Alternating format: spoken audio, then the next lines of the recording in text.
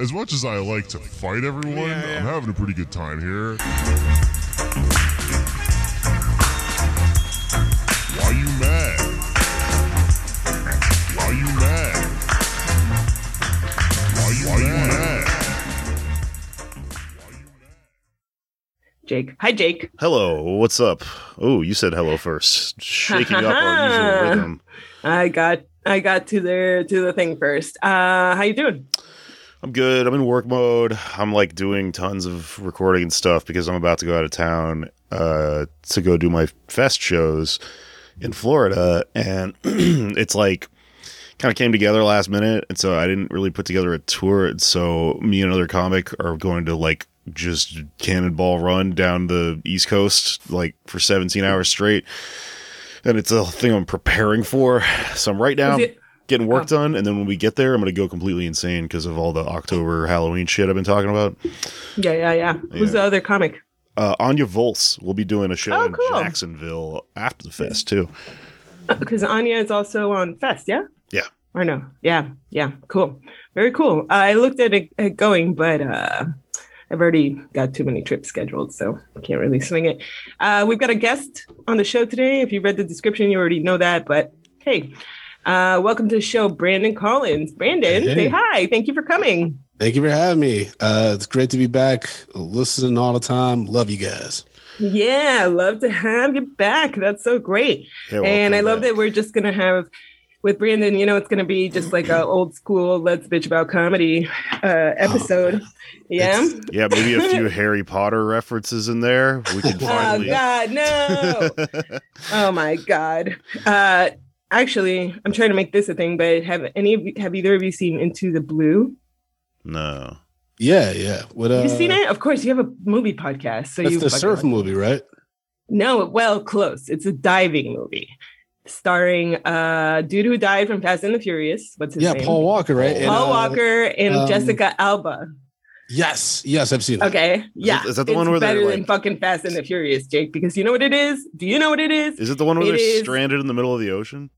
No, this is the one where they are a couple, right? Like a sexy couple that lives in the Bahamas, and he's a diving instructor dude, and he wants to be finds a shipwrecks in the ocean guy, right? Scavenger? No, I don't know. Whatever, those guys. And then she is a marine life trainer at the fucking place where they keep the marine life, or whatever, you get it, okay. At the aquarium. And one day when they're diving for wreckage, they find a wrecked airplane full of cocaine bricks. Oh, okay, hell yeah. And then problems ensue. It's so good, hilarious. And then there's a second part, but it's really not good. It's with some other shitty actors. But I'm trying to get people to watch that. That's my thing. And maybe it can replace Harry Potter. No, no, probably not. Why not both? A girl can dream. You could watch both of those things and enjoy talking about Jessica Alba and Paul Walker and their cocaine heist, and also what house they might be in Hogwarts. Rude. Yeah, man. I hope Jessica Alba's in Slytherin with that bikini. Yeah, that'd be great. Yeah. There you go. You're a self-described Slytherin, aren't you, Brandon? Yeah, man. Even though it's akin to being like a black Republican, I feel, but I'm down with it. I feel like they had the best parties.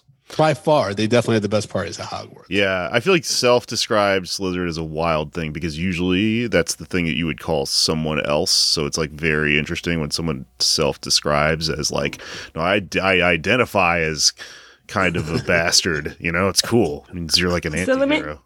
Let me ask you this, because I'm not as familiar with the houses, right? I have a general idea, I guess, right? But today, I also don't know anything about, I don't know that much about D&D. But today, when, I don't know if this happens to you, but you're going to tweet something, and then you're like, I'm going to fact check this. And you Google it. Never. And then you end up down like a fucking hole of like figuring shit out, right? And learning new things. So mine today involved the idea that I wanted to call myself chaotic neutral. Oh, yeah. And then the internet can't decide whether chaotic neutral is good or bad. So I guess there are people who think that in D&D, a chaotic neutral character is a character that will always put themselves first. And therefore they go for like pleasure and self-realization over order and external approval and all of that shit, but that to them means it's bad because they're not likely to help someone, right? But to the people who are like, that's good, those people are not likely to be evil, and they can still act good out of their own desire to and their own interest in being good, right? So is that like Slytherin? Is Slytherin chaotic neutral? No, Is what I'm asking. I think Slytherin has a little bit of evil in it. So it's like, Well, it's okay. it's because of the wizards that are associated with Slytherin. That's why it has that. Because that's where Tom Riddle, Voldemort went to. That's the house he was in. It's like a fraternity The being full of rapists. Malfoys, like so. It's like a lot of like the purebloods are in a Slytherin house. That's why people automatically are like Slytherin. They're all pieces of shit. But I just think that Slytherins are the ones that have fun. They're like, this is who I am. Take it or leave it. Like they probably do a dance like in Rent. That sounds like chaotic neutral to me. I disagree. My take on Slytherin is since we are doing essentialism and essentially eugenics and fascism, we might as well mention astrology also. Slytherins are. God, I hate this episode. I know it. We'll get past this.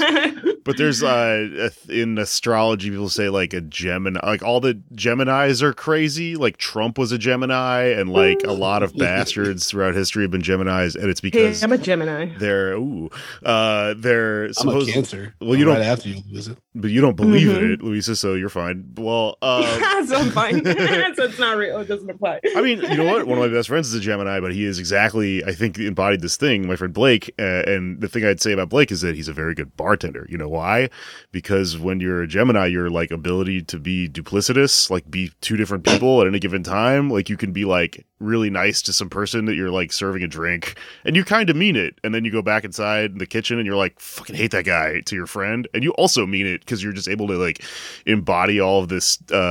You use like your personality as like a tool almost, and I think that's what a Slytherin is, which is not a bad thing. It just means that they're really good at like interpersonal, like using the interpersonal like as a tool or as a system rather than like most people who have less control over it, like don't know how to lie. But sometimes lying is good. Like sometimes it's like it hurts, it keeps people's feelings from getting hurt and stuff like that. So I think it's you're almost like really good at speaking, and you the bad way of looking at that is you're manipulative, which I don't think this is chaotic neutral. This is kind of evil. No, that's not chaotic. This is evil. Whatever. Well, that's not true because not if you have a feeble mind and we can trick you. Okay, that was evil, but that's not what I was unlawful evil. I know, that's bad. I was going to say, no, like, what about like a white lie, right? When you lie to spare someone's feelings, right? Because it doesn't really matter whether or not you like tell them the exact truth about this shit, then that is actually still manipulation because you're choosing to say something that is not true in order to elicit a particular response. It's just that we don't see positive manipulation as bad. We only see negative manipulation as bad. So is that lawful evil or is that good? What's the other one? I'm fucking. No, then it's no, it's like neutral. Sorry, it's chaotic, good, neutral. No, sorry, chaos. No, sorry, that's not it. Now I know how Batman feels when the Riddler gives him a task. Yeah, exactly. I'm like, holy shit, Jake. You know I smoked before this podcast. Hold on. I think I might have crossed the axes and fucked this entire up. Yeah, exactly. That's why I can't remember which one's on the. Here we go. Chaotic chart. There we go. Here we go. Okay. So the axes are. X is the standing up one. Fuck. Okay. Whatever. It's lawful good, neutral good, chaotic good. And then lawful neutral, true neutral, chaotic neutral, and then lawful evil, neutral evil, chaotic evil. So like Biden is lawful evil. No. Yeah, probably. Yeah, this is all like the chaos theory from Jurassic Park. All I'm thinking about is dinosaurs right now. So, but of these, Biden. Hold on. I'm going to share my goddamn screen with you guys and show you this. So Biden is lawful evil, you said. Gryffindor. I guess. So who would Trump be then? Yeah, so he Trump's would be chaotic Slytherin. evil. Okay. He's art of the deal, baby. He's a Slytherin. He knows how to. He's a Slytherin, huh? Don't you do that to me. Even though Malfoy does look like Don Jr. Don't do that. Okay, chaotic neutral. Okay, I thought I was up here, but so neutral good, huh? I don't think you can be neutral good. Do you think it's all right? weird? Well, anyway. this just sent me into a whole kind of rabbit hole this afternoon during my little 5-minute break from work. I was like, let me look at this. And then I was like trying to place like comedians in this. Should we try to do that? In this of course. little... And they're all evil, chaotic, or whatever the fuck. No, they're not. Some of them are. Some of them are. Let's see. Oh, because somebody it's messed up. I was gonna say that somebody made fun of me today and made a funny joke, but I'm not gonna share it anymore. Never mind. Let's see, it's like lawful good. But what's the difference between lawful good, neutral good, chaotic good? Right? So just think of like the good comment. No, we're going to hurt people's feelings. We're going to leave this one out. Let's move on. We're going to work this out later and then possibly share it on a Patreon episode. Boom. But anyway, let's talk about what's been going on with you guys. So Jake, you said you're going to Fest. Oh, you just skipped that whole section. I respect that. Yeah. Because immediately we're like, nope, this person's doesn't No, we're not going to do this right now. Oh, okay. Because can I tell you this? This is something I had on the list to tell you last week and I didn't. And Brandon, I would love to hear your thoughts on this because, social media is a big part of the comedy game, right? Of the comedy business world, however you want to call it, community. In the sense of like, a lot of comics are still on Facebook, honestly, when they know that they shouldn't be because of this whole idea that like, oh, I can't get booked if I'm not, I won't be able to find people, blah, blah, blah. And then Twitter, a lot of comics hate fucking Twitter and it hurts their mental health and a lot of shit and they're not good at it, but they're still there. Instagram, comics. Some comics spend too much time worrying about the posting, some not enough. Some spend too much time being mad at the ones that post too much. It's crazy, right? Like it's all part of it. And for the most part, like I feel like I've been, I don't want to say unaffected because obviously all this consumption of media and opinions and shit affects all of us.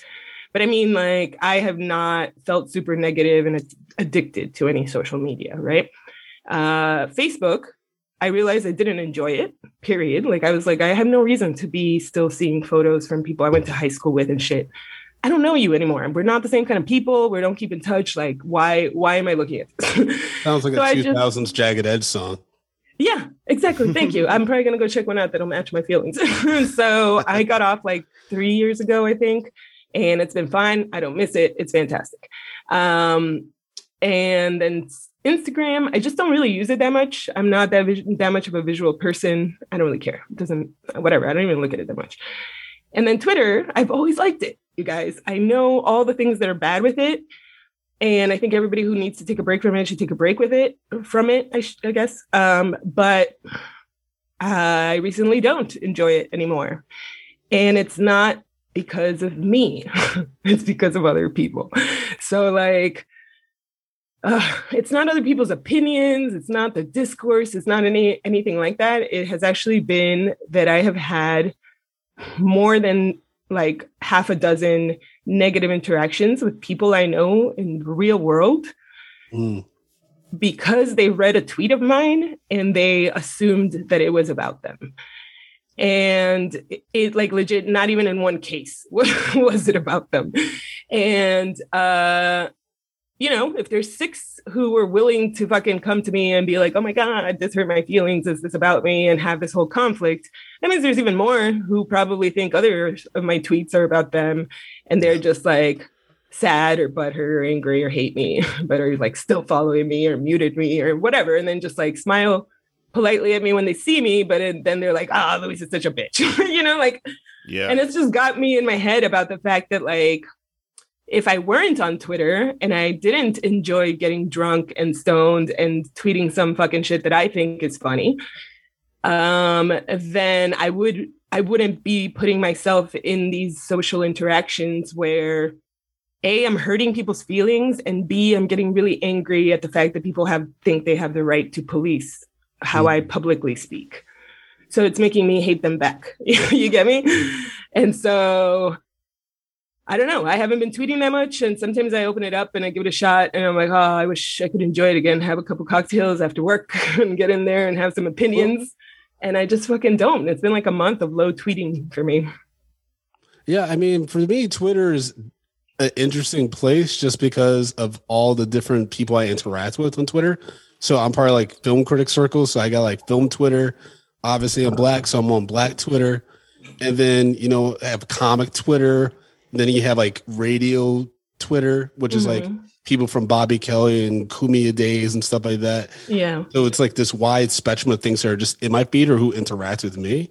And I've had very few like negative like interactions on Twitter to where I have to block someone or like mute them. Yeah. So I just have a different experience on Twitter than you have, obviously, especially the past year. More than a year, dude. But the funny thing is, like, I don't think I'm an edgelord. I'm not fucking really trying to piss anybody off or do anything like, I make fun of trads because to me, traditional thinking and anything in personal areas or professional fields and all of that is literally the dominant ideology of our society. That's what traditionalism means. So I like to make fun of it. It is punching up for me, a person who tries to live not traditionally in as many ways as I can, right? I make fun of tall people because I think it's funny that it's traditionally seen to be sexy to be tall, even though it's a really useless attribute. Has anyone got mad about that? About the tall thing? Yeah. Only insofar as to like reply to a tweet and be kind of like, oh, hurt a little bit. But I think they're joking. Like nobody's ever unfollowed me over it. But I've had people unfollow me about the trad stuff and text me about whether it's about them and reply publicly or like DM me and say that, I'm like judging the kind of poly they are or that, like crazy, I had, I think I mentioned this on the show, but I had the day that Texas made abortion virtually illegal.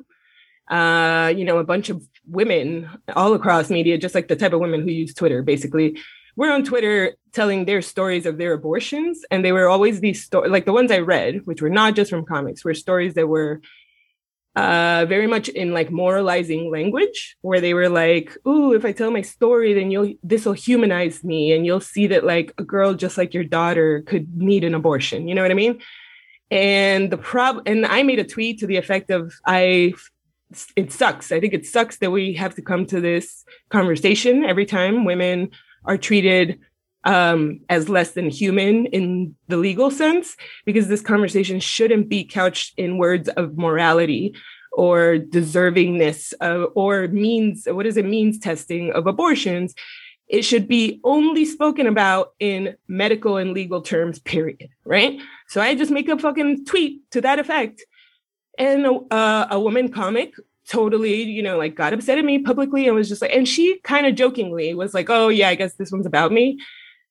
Oh no, because then she like DM'd me. That's what happened. So she DM'd me saying, that she thought this was about her and that I was like basically subtweeting that I thought her sharing of her story was stupid, And I explained it to her in the DMs, and then I made a joke about how like everybody thinks my tweets are about them. And she replied being like, oh, this one's about me, everyone, don't worry. Joking, trying to like release the tension of like, she gets it. It wasn't really about her. And then a male comic, Ian Fidance, fucking idiot, like replies to that exchange between me and her, where we obviously were joking at each other in a way where like we already handled this in the DMs, What did he have to say about this? And he fucking jumps in, Jake, and he immediately starts attacking me about the fact that I was, quote, gatekeeping women and the way that they have their abortions. That guy's a fucking idiot. First of all, who the fuck am I gatekeeping? Who am I keeping from sharing any story? How am I stopping anyone from having any ability or platform or anything for sharing their story? So that there is no gatekeeping going on. I think he meant policing, but also not policing. I am a woman who has had an abortion. Therefore, I am also allowed to say what my opinion is about what happened in Texas and about how women are and people in general are talking about abortions in the media. Who the fuck are you, Ian? He literally, so then it turns out somebody DM'd me and was like, oh, he also tweeted a story about when he, I guess, had an abortion with a partner or something. So I guess he's like putting himself in the category of like, he's also a person who has the right to share his story, but somehow I am not. He also didn't call you the police because he likes the police, which is...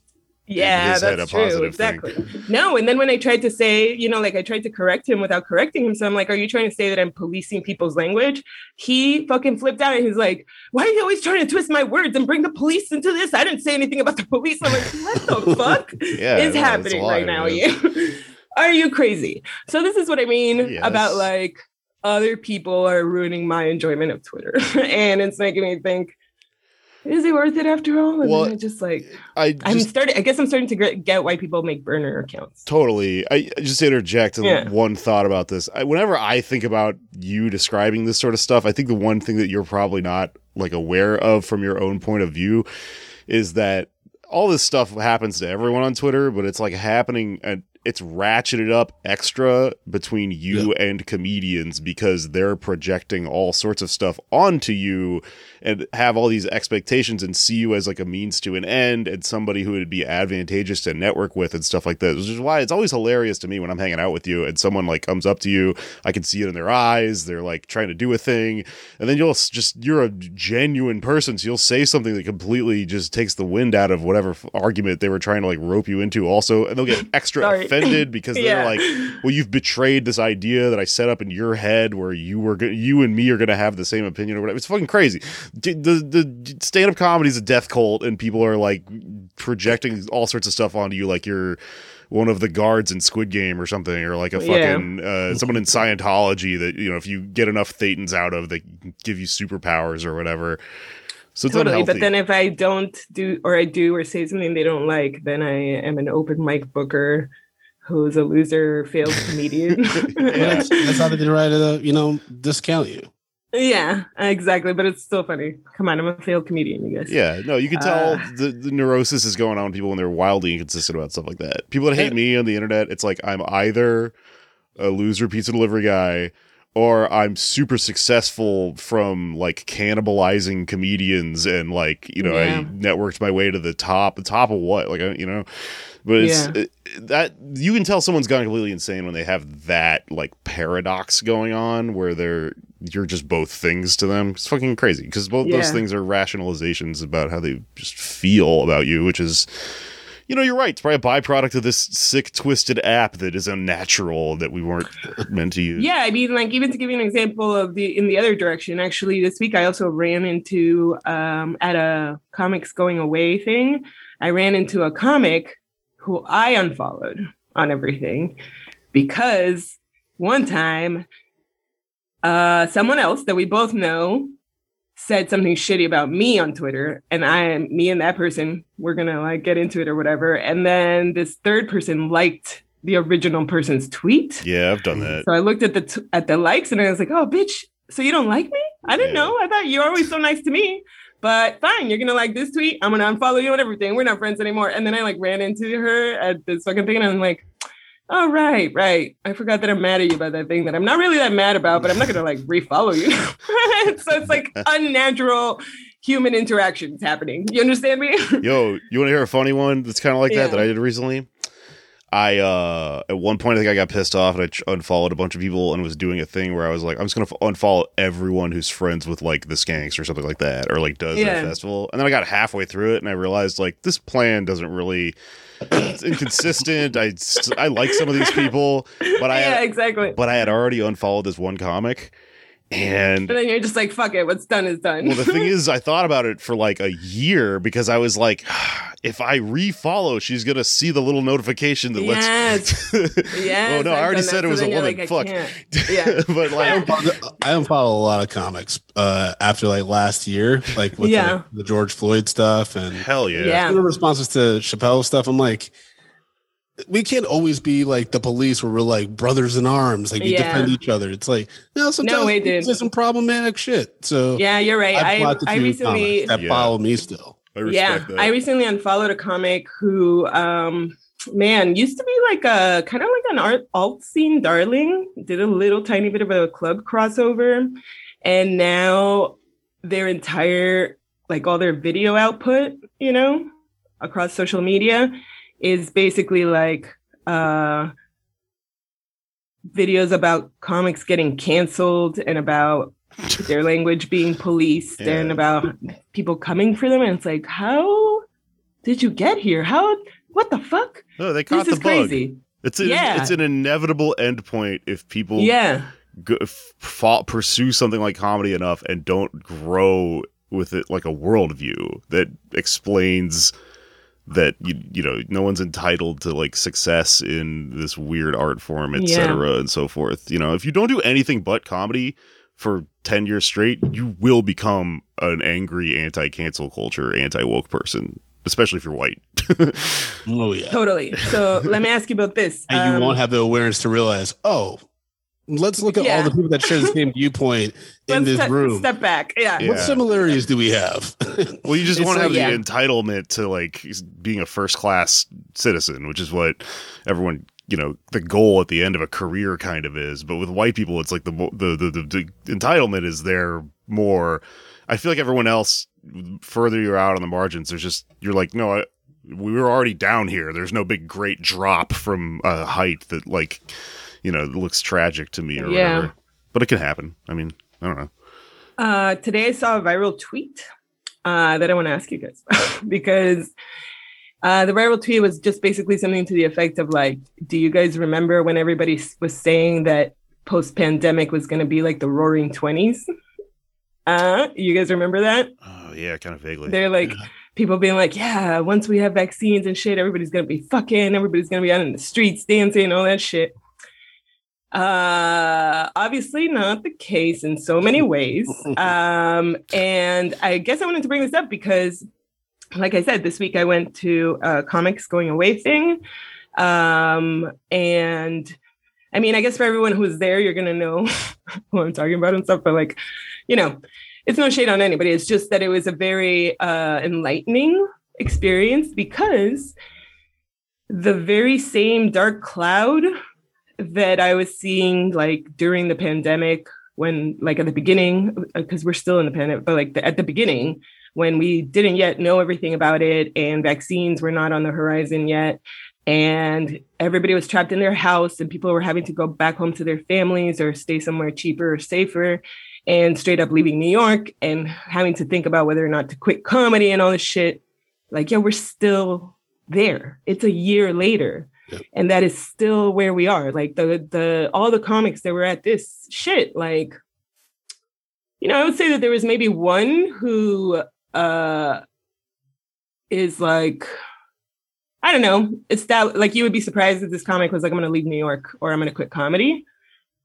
But everyone else was having conversation, who I talked to, I should say, let me not generalize, was having fucking feelings and conversations and thoughts about like how it hasn't been good for a long time, even before the pandemic, how they weren't like, even once things started to reopen, they were not sure what there was to return to.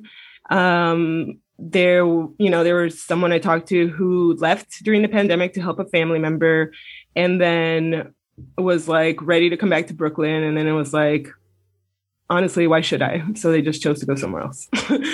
And so then it's like, then someone else who like works with another comic as a partner, the partner moved to another city already. Like, so then I was asked about Shtick or Treat, right? And because a few of the comics who were there are, you know, often performers of Shtick or Treat. And I will say none of them submitted this year. Thank you so much.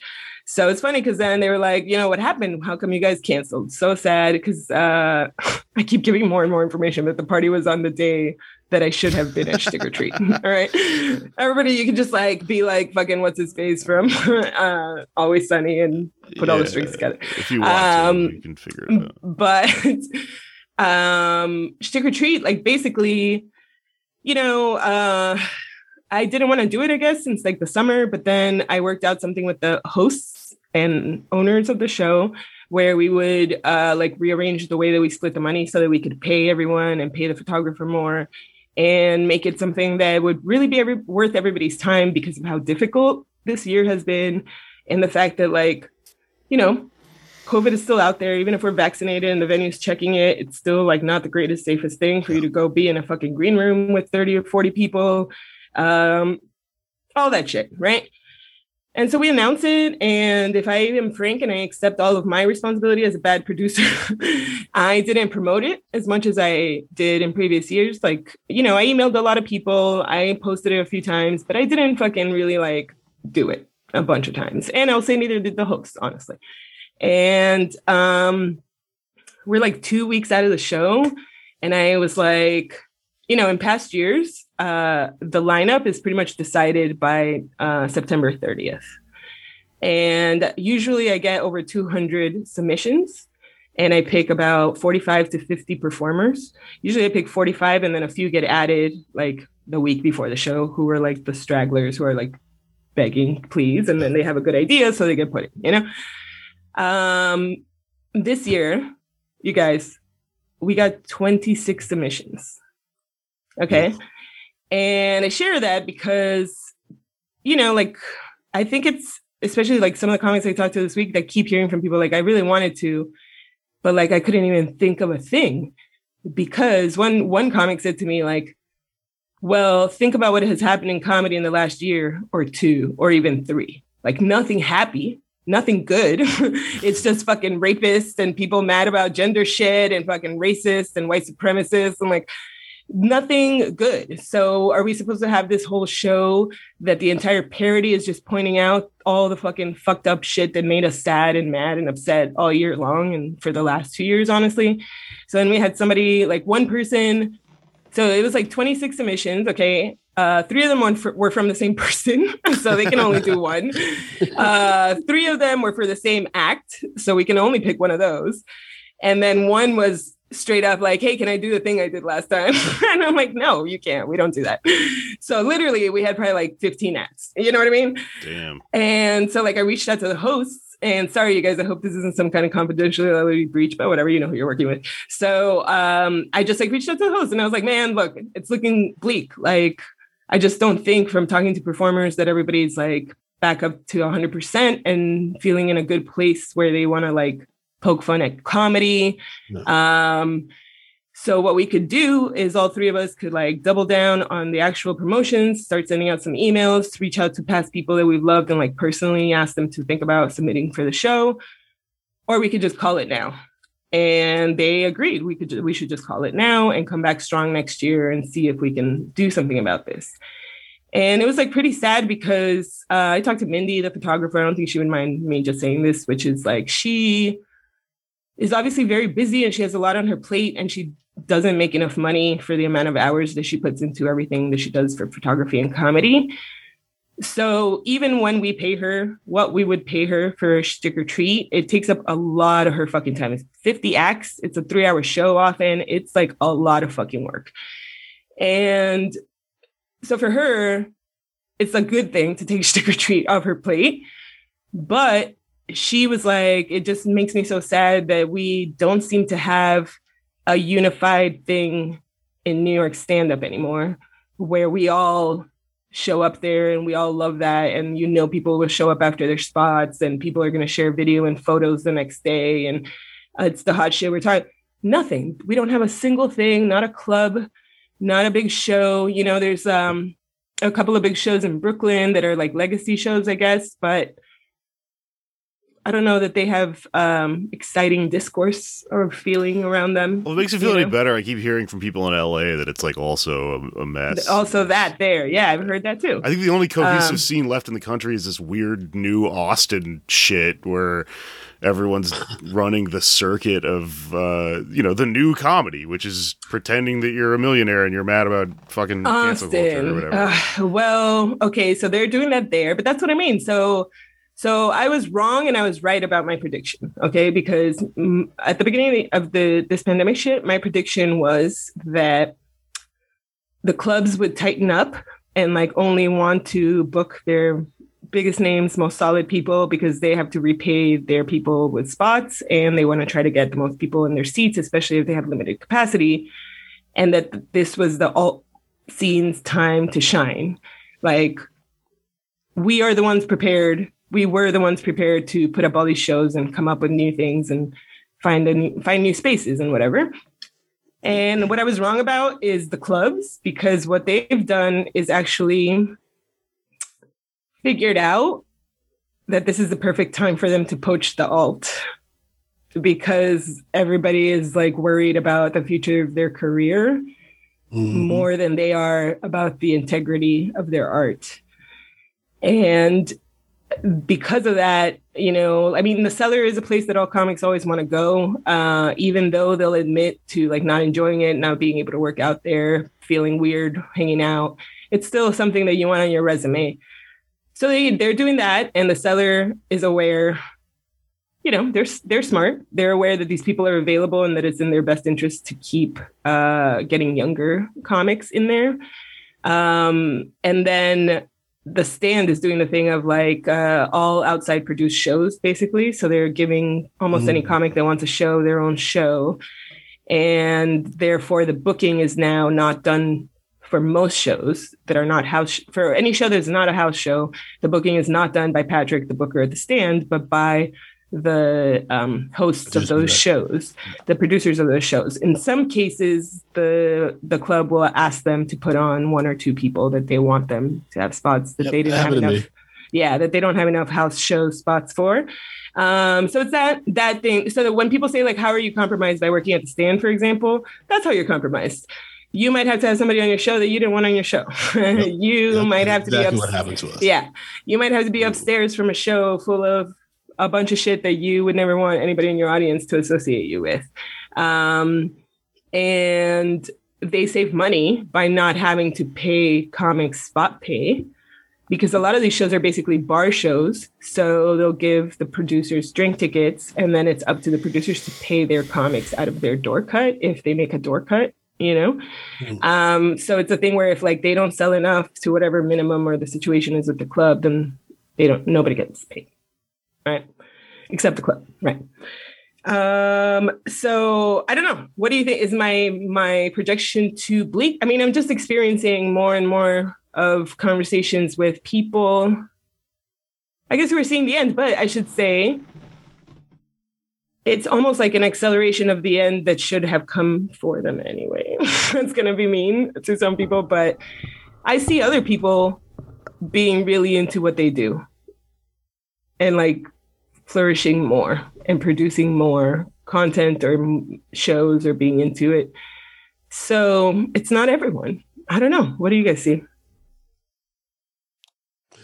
I mean, the comedy world's it was already like fractured and like broken a little bit in the New York scene. And then I think the past year and a half just exasperated it. Yeah. Because it became like, if you're not with us on this side, you're against freedom of speech. But then on the other side, it's like, they're like, oh, but you can't call us racist and bigoted and close-minded. I think it was inevitable, right? Like when you just think about all these people that are now starting to pop or find their own fringe audiences and stuff like that, it's like, oh, this is all in the works years ago. Yeah. It's just all bubbling up now, right? Like that's why like my closest friends in comedy, they don't really rely on stand-up comedy anymore to make ends meet or to fulfill them. They're doing a bunch of different stuff that like gets their creative drive going. And it's not stand-up anymore. And I think that's happening to a lot of people. The people that were like starting out when I started like wrapping up producing stand-up comedy shows that are now like running their own shows, and seems like they're getting a lot of spots within the same circle, you know, like those open micers. Yeah. I'm like, you guys are probably all doing this still after a few years, like free labor. You're not getting any kind of cut from the venue.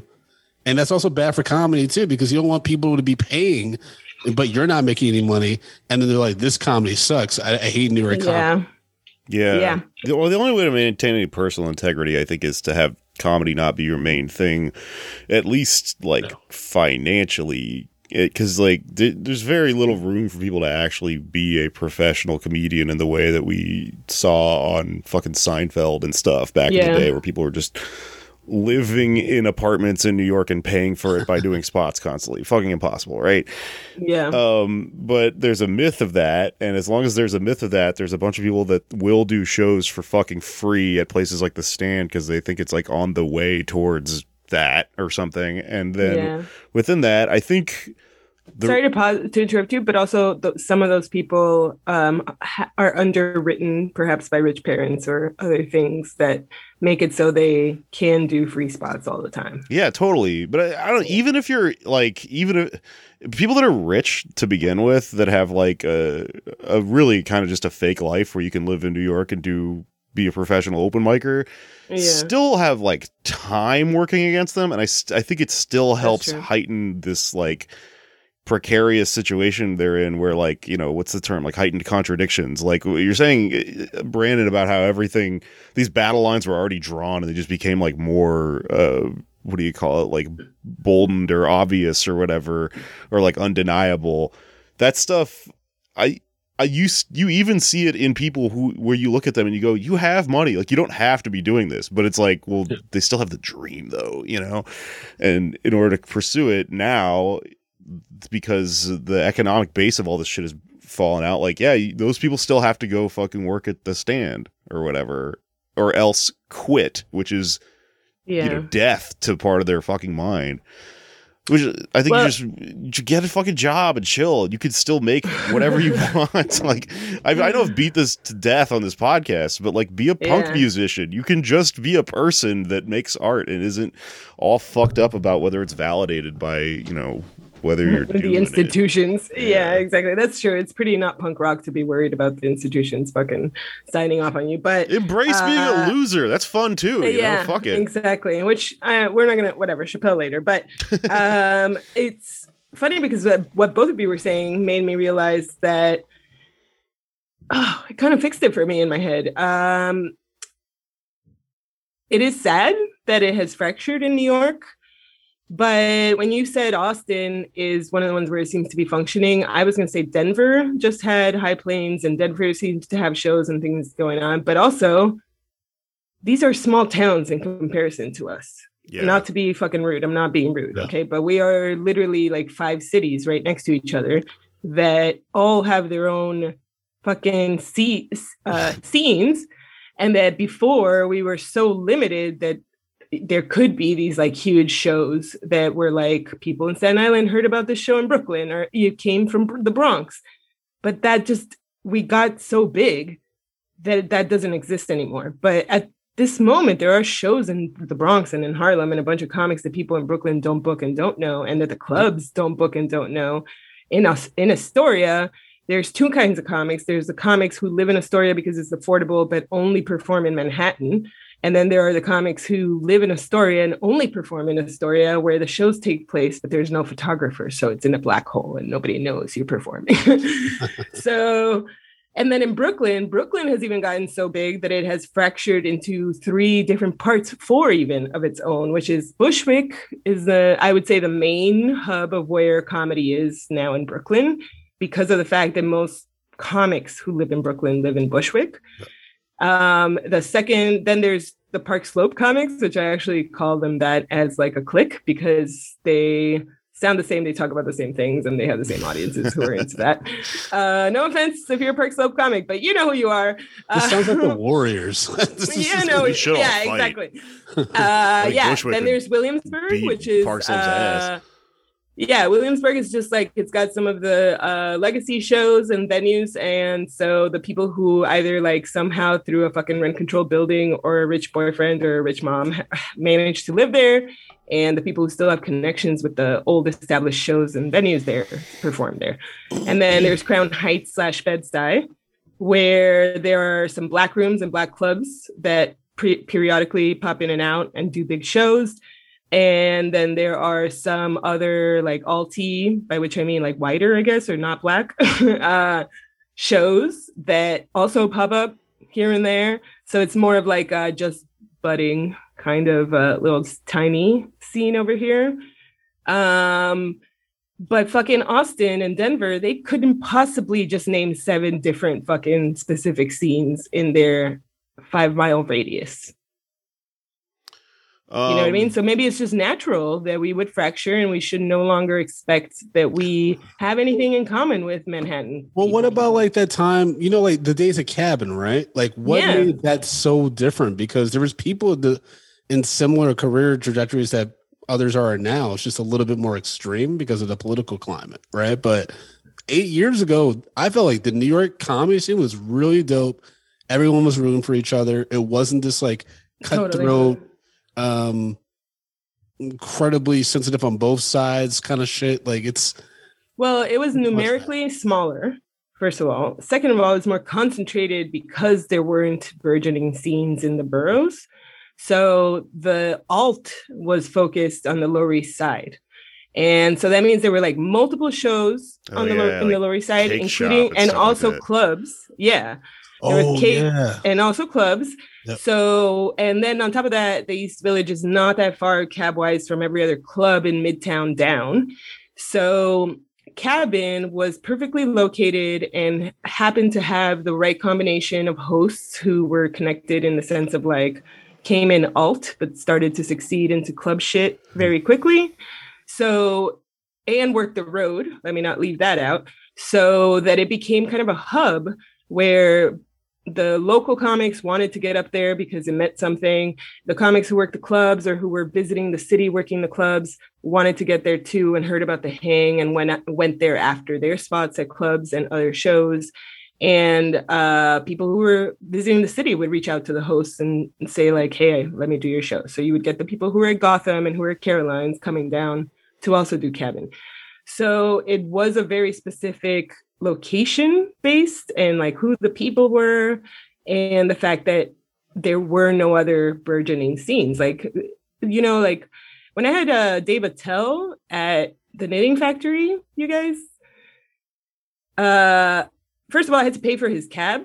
I remember because he didn't want to come to Brooklyn. Yeah. So like I'm like texting him and he's like at the cellar and he's like, I mean, technically I could make it, but I don't know. Brooklyn's so far. And I'm like, I will fucking pay for your cab. So I like, he's like, okay. So I sent, I know, dude. So I sent him a car. He fucking comes to Brooklyn. It's a show in the back room. It's packed, more than 250 people. He kills. He does like a 20-minute set and he gets off stage and he just walks up to me and he's like, God damn. I hadn't done comedy in Brooklyn in 11 years. I had no idea there were shows like this out here. That's crazy. And like, yeah, why had Dave Attell not left Manhattan? Because there weren't shows like that for a long time in Brooklyn. So the fact that something developed in Manhattan and it was so focused and it was easy for everybody to find each other there was because there wasn't anything else going on. And then as we grew, we naturally fractured. So I guess, you know, if I'm going to embrace change, I can't be sad about the fracturing. I mean, I moved my show 2 blocks from my house, so I am definitely participating in the fracturing. Yeah, I guess that's weird. I came to New York kind of in the middle of the Cabin thing, and like, I guess I hadn't really thought about it on a large scale, but it looks like the big picture is New York comedy is just like one of those things that's really sad because it was it almost turned into something great and then it's just over now. Like it was on its way to being this thing where there's this fucking huge. I don't think so. You know what? I'm gonna put this in a positive light, which I'm gonna harken back to a young Louisa, which is I used to bemoan the fact that comedy's not like music, right? Like people don't go, hey, do you want to go see a musician tonight? And then like agree with no information like they do for a comedian. Right. They don't just say like, oh my God, I love music. Nobody says that, right? Like people do with comedy. They're like very specific. They know their genres. Even if they don't know other genres, they know what they like. You know what I mean? Comedy fans really did not used to be like that. And I think they're getting better.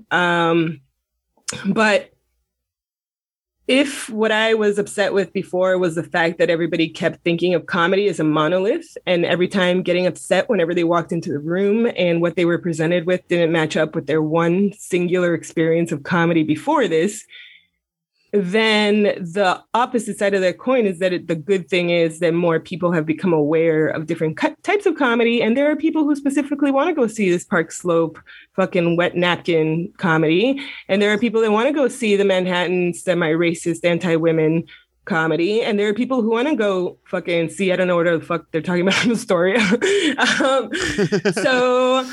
And in New Jersey also has shows and like several fucking venues popping up. Like, so maybe this is the good thing. And it's actually better for New York comedy that it's not going to be considered this monolith thing where comics will even be pressured into being like, why aren't you like X?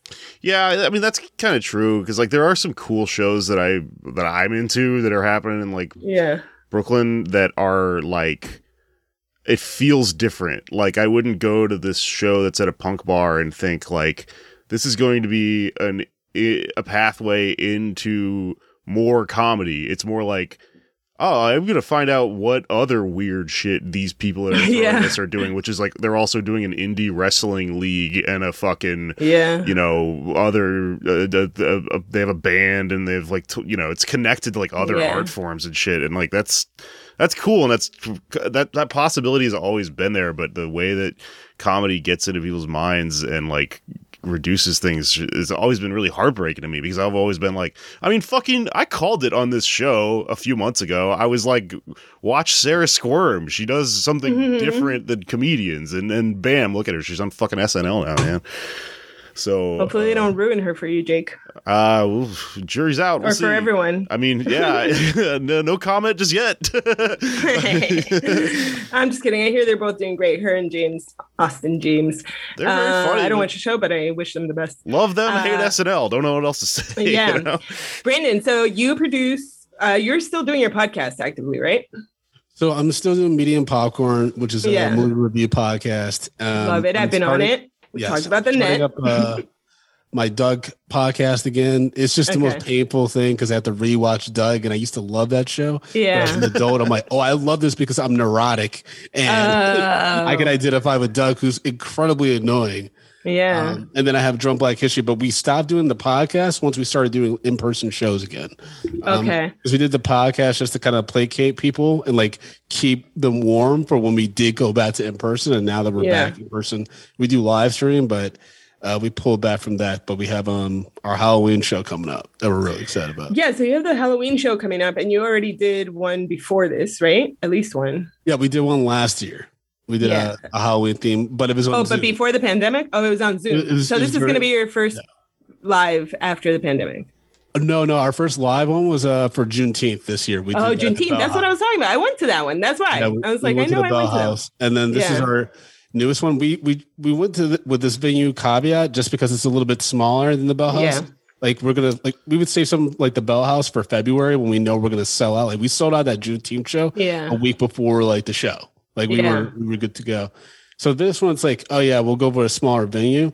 But I will say, like, the challenge in New York, especially as like a Black producer, is that you have to really, really like pitch hard in order to get venues to look at you. And I experienced that with Comedy Outliers, like when we had to change venues because of various things with owners. It was really tough, like to the point where I remember Mike Brown and we actually created a fake show, and we gave like essentially the show that was called, I think it was called like Cheese Sticks, and comedian Mike Feeney was the face of it. Like we created an email account, his headshot. He was in all the promotional. And did that get responses? It didn't. It actually was one of those things where it didn't prove my point, but it was just hilarious. Like I essentially just gave this cheese stick show started this white dude all the credentials that Comedy Outliers had. Like, you know, Comedy Outliers was me and Mike Brown, two Black guys. And so I was like, oh yeah, they're gonna get back to me, and I'm gonna be able to be like, oh, you're gonna respond to this guy, but not me. And then no one responded to either one. And I was just like, oh, okay. This is what I was gonna tell you. I'm glad that your experiment proved my point, which is that comedy is the redheaded stepchild of entertainment. It is. I want to say that it was invented literally to go between acts of other comedy. I mean, of other arts. Yeah, no, it came out of like vaudeville and like the fucking lounge show or shit. Or even if you think like the jester shit, it's like in between while they load the fucking projector. And like, and so at least I can tell you in New York City venues, you know, I worked for Knitting Factory for a lot of years, and I was basically their comedy booker because they're primarily a music venue. And I would say this is probably the case with the comedy booker at Littlefield, at like most places. There is a booker who books music, which has a higher turnout, like percentage usually than comedy, and a higher ticket price. So, and people who drink more go to see music more than people who go to comedy. So any venue would rather fill in their calendar, like literally where I have my show right now is a music venue. And it's my show is a different day of the month every month, because first they book all of their comedy acts and dance shows. Music acts and dance nights. And then they offer the leftover nights to comedy people. And even free shows that have like free I'm sorry, bars that have free comedy. Most shows are on Wednesdays and Tuesdays because those are bars' slowest nights. Yeah. And they've already tried music and trivia and karaoke and game night. Yeah. So now they're going to try comedy. No, comedy's the last thing a bar sees before it dies. It's blacking out. It's like, maybe this will save me.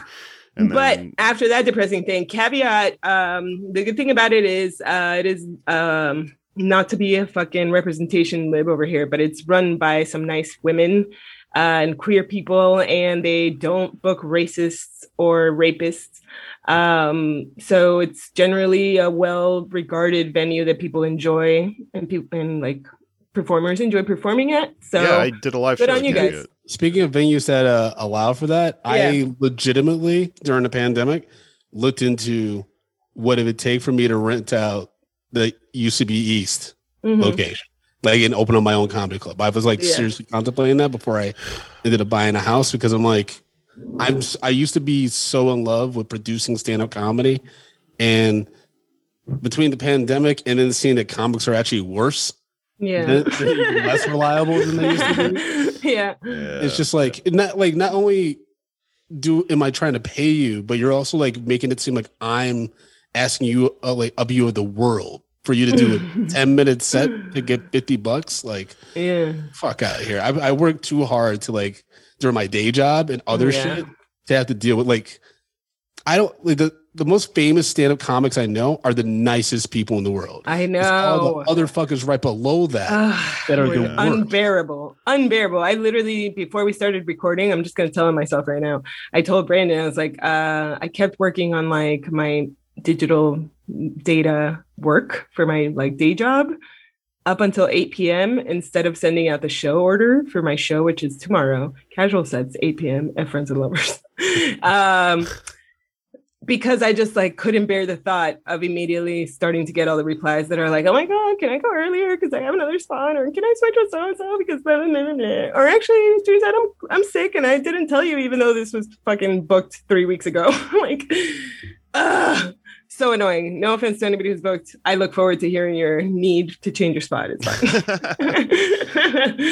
But it's just like, I mean, not to be super depressing, but I've had a lot of fun going to shows in some cases recently. I'm not having fun doing anything related to the work of comedy, but it doesn't mean, I'm going to quit or be out of it forever, but I'm definitely pulling back at least for the rest of 2022. Yeah, I was definitely pulling back a lot. I did go to DC and I was like, at the DC Improv and a few other independent shows in DC for the weekend. And I will say, I saw some really, really funny people that are outside of New York that kind of rejuvenated like the initial love I have for stand-up, because I think I know too many New York comics where it impacts my ability to fully enjoy shows now. Like, you just said like you enjoy going to shows, and I'm like, I haven't enjoyed it in the past year.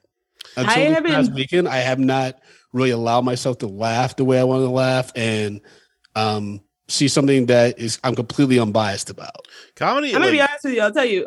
Sorry, you go first if you want. I was just gonna say, it's like, when I first moved to New York, I remember having this distinct feeling where like somebody from like my home scene would move up 6 months after me, and back in the home scene they were like a joke, like open micer, never got booked on anything, and then they would come up here and they'd be like booked on shit, and I'd be like, wait, what's going on here? Was my home scene not a good arbitrator or judge of who's funny? But I also didn't think they were funny. And I would be like, New York's weird because like there's something happening inside of it. And I still kind of feel this way, honestly, because of the business nature of everything and all the networking and like trying to get ahead. Like there's a lot of shows where no one's actually watching the show. There's like a show happening, but so much of what's happening in the room is other stuff that goes into whether you get booked or not, whether you talk to the right person or whatever, the booker just likes you at the hang afterwards or whatever, that there's this, it kind of bums you out as a comic where you're like, oh, this isn't about like skill at all. I had the same kind of experience as like a bartender, because like my plan when I moved up here is I'm gonna get really good at bartending. That way I can get a really good job that'll pay the bills when I get up here. And there's very like few that movie Cocktails with Tom Cruise. Yeah, I was gonna do Cocktail Dreams. But I did that, and then I moved here, and like I was like, oh, everyone just moves here and then just lies on their resume and gets a job. This stuff that I'm like operating on, this like meritocratic shit, isn't real. And so it like turns upside down your impression of what we're even doing, and it causes different results to come out of people. So like people design their acts differently, and like, you know, there's some parts of that are just inevitable. Like New York's all short sets, so like everyone's doing quicker jokes and stuff like that, and sometimes it makes people tighter. Yeah. But sometimes you get outside of the city and you do see something where you're like, oh, this person's act is a product of an entirely different scene and process ecosystem. Yeah. And some of them are a lot funnier because they're not like wasting all their time thinking about, you know, even people that are really good at comedy in New York, they're like the same comic, like, because we're all trying to get on like late night or whatever, so we're all doing the same sets with the same, like, oh, there's like 10 jokes within like a 5-minute set. I don't think you are. There's definitely a bunch of you who are fucking copies of each other, but you're not all. Like, yeah, no, sure, but I think, you know, obviously not. You know, I would say, like, again, that is a problem of the sheer number of comics that there are here, and the fact that like a lot move in their first 5 years here, so then they're going through the same learning process where they're going through all the same green jokes about like what they look like and their roommates and you know, like all the fucking shit.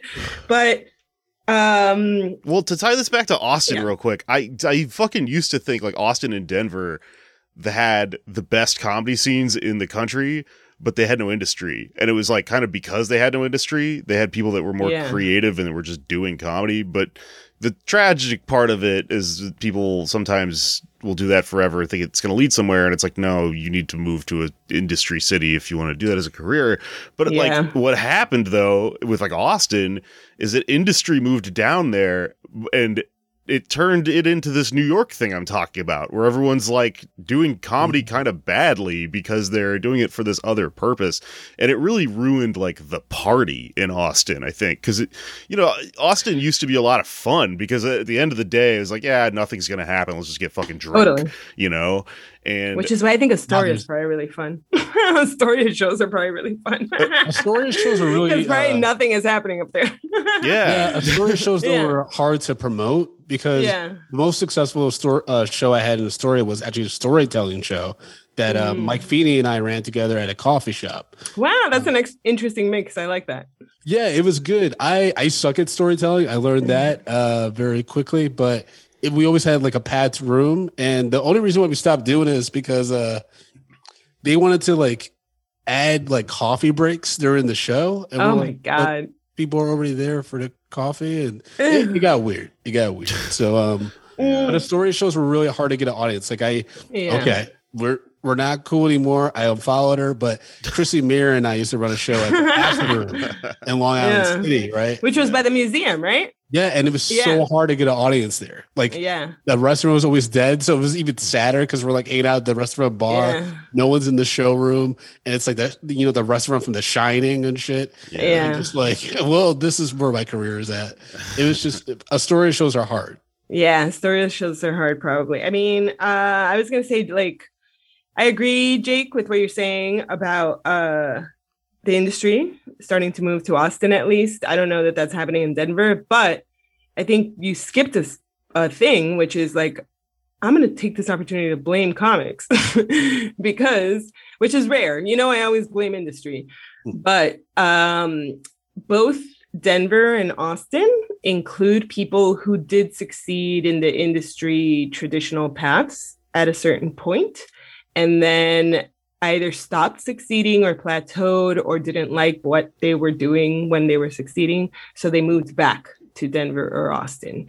And then because these bigger names that had already gotten some attention went back to those places, or for the first time in the case of Joe Rogan and shit like that, then they garnered attention from industry to these cities.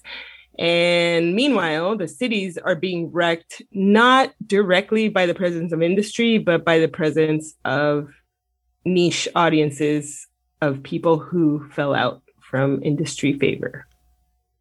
Yeah. You know what I mean? So it's like a little bit like industry is always just chasing wherever the popularity is. That's all they care about. Well, that's another big problem with comedy right now. So I know a lot of people in Austin, and like honestly, to kick back on something you were saying earlier, there are multiple scenes in Austin. Like I started there when there was 10 people, and then after like I lived there for are there 7 years? Yeah, no, there's fucking more, and like more. There used to just be one club, and then it grew into there's kind of an alt scene over the years, and then now with me and my friends that were like the alt scene there are what happened over COVID is all those they've stayed inside because they're fucking people with souls, and then the people that came and established all these weird like satellite shows that are trying to get on Rogan and stuff are weird carpetbaggers from other parts of the country. But also there's like an entire just toxic edgelord open mic scene that's run out of this one bar called Mr. Tramps, and like we all make fun of it. All of the, you know, I probably an asshole for saying this, but like real comics that are from that city or whatever, we have a great time making fun of these fucking freaks that hang out at this place that are just like a proto version of, you know, I mean, they almost, it was like a mecha thing for, like they summoned Rogan or something somehow. Yeah. And all of those people now, if you build it, he will come. When I talk to my friends who we used to run shows that were a fucking party and that were at cool bars and stuff like that, they're all like, oh, well, I stayed inside for a year and I came out, and like pretty much this other scene that had been a joke forever is now taken over everything. And it's changed everything. It rose from the ashes. Because that scene is not a fucking party. That scene is all people that are delusionally chasing this thing. I mean, they all like, I follow these people on Facebook for fun because I'm crazy and I like to watch people insane on the internet and get involved in it. But like, they're all like angry about the Pang Dang thing and shit. It's like, there's like another Asian guy down there that's really mad about Pang Dang, and he's like, no, you can call me slurs, Joe Rogan, and it's just like fucking pathetic, you know? Oh my god! Oh god, everyone's losing their damn mind. Yeah, dude. Oh, what the fuck? That's so insane. I don't know. We're in like the apocalypse, and when you see a good set like Brandon was talking about, it's like seeing a flower growing in the fucking wasteland. Like, no, it could still happen, you know? And while the majority of comedians just seem like the crazy half-naked guy wearing diapers and holding up a sign about how the apocalypse is coming. Yeah. And you're just like, yeah, no, we all know, guy. You're the one that seems to be very behind and very affected by the news. Yeah, I know. Oh, God, because everybody like, oh, we're getting canceled. No, the rest of us have all experienced consequences to our words and actions. I don't understand why you're all acting like the sky's falling.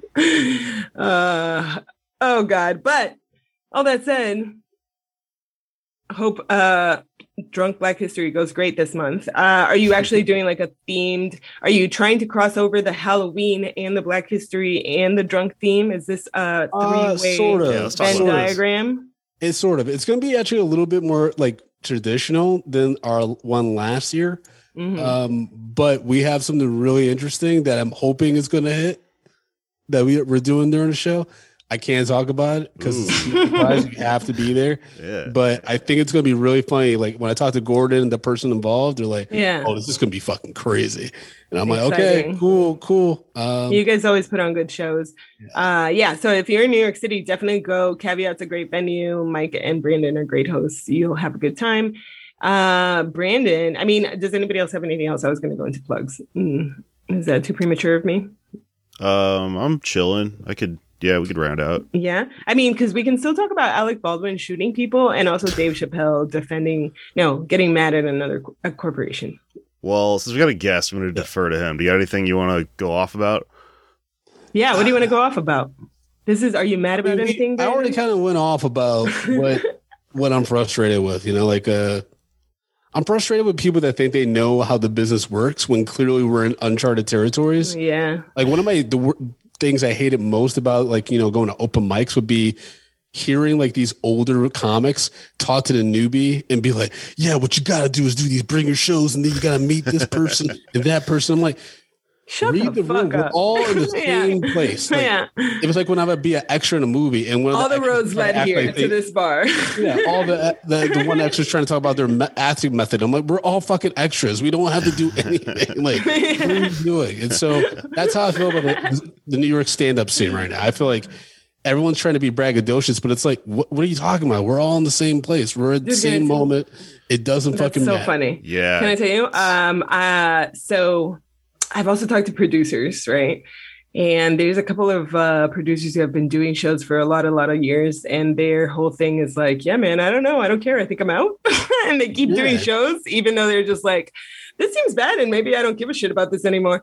And then there's like still some young bloods who are like producing the shit out of like, they got like 4 or 5 shows a week.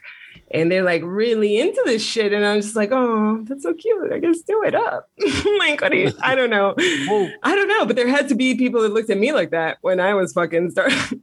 I know there's a lot of, this is the thing as a producer, it's like, it's never going to end well, right? Like it's almost like Christopher Moltisanti. Like, you know, you maybe like the character, but you're like, he's going to definitely die. Very useful, but you're going to die. Because it's like, no matter what, comics will turn on you. As a producer, like you'll be a darling, you'll be like the best place or have the best show that they want to go be a part of. And then you do something where they're like, fuck you. And you're like, but you told me how great I was, how much of an impact I had. Yeah.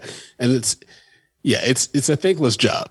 It's a thankless, especially if you're not a comic yourself producing shows. Because I'm not getting anything out of it, right? Exactly. I'm not getting stage time. I can't fucking spot trade.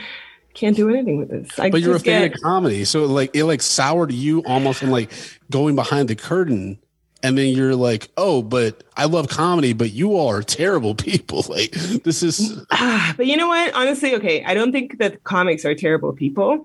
I really don't. I think that some of you are, but I don't think in general as a vocation it's full of terrible people. Yeah. I think the industry is terrible. It's literally the most commercialized art I've ever observed in my life. Like painters, sculptors, writers, they kind of exist not in such a fucking magnifying glass, sort of like paycheck to paycheck situation. I think like people who want to be writers accept that they're going to be working a 9 to 5 more than a comic does because a novel takes years and shit like that. You know what I mean?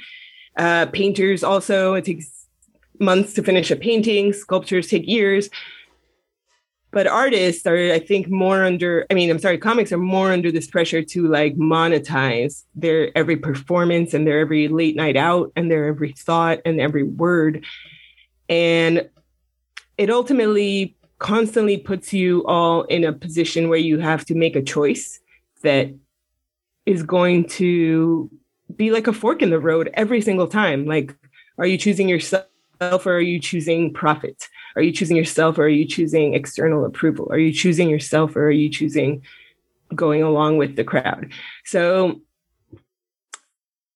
I don't think that they're evil. I think that it's capitalism and the business and like all these things that just frames everything really badly. And that's why the majority of the time I blame industry and not comics. But also you're not faultless, because they are still your choices that you're making. You know what I mean? Do you think it's lawful evil?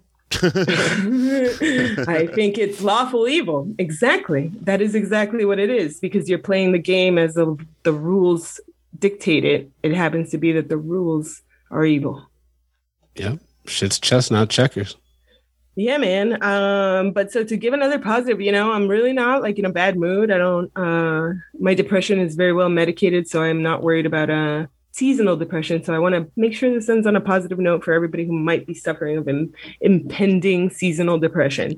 In New York City, at least, some shows that still give me thrills is Cobra Club. What is it called? Live from Outer Space. Something out of space? Yeah. Live from Outer Space. That's my favorite show in New York.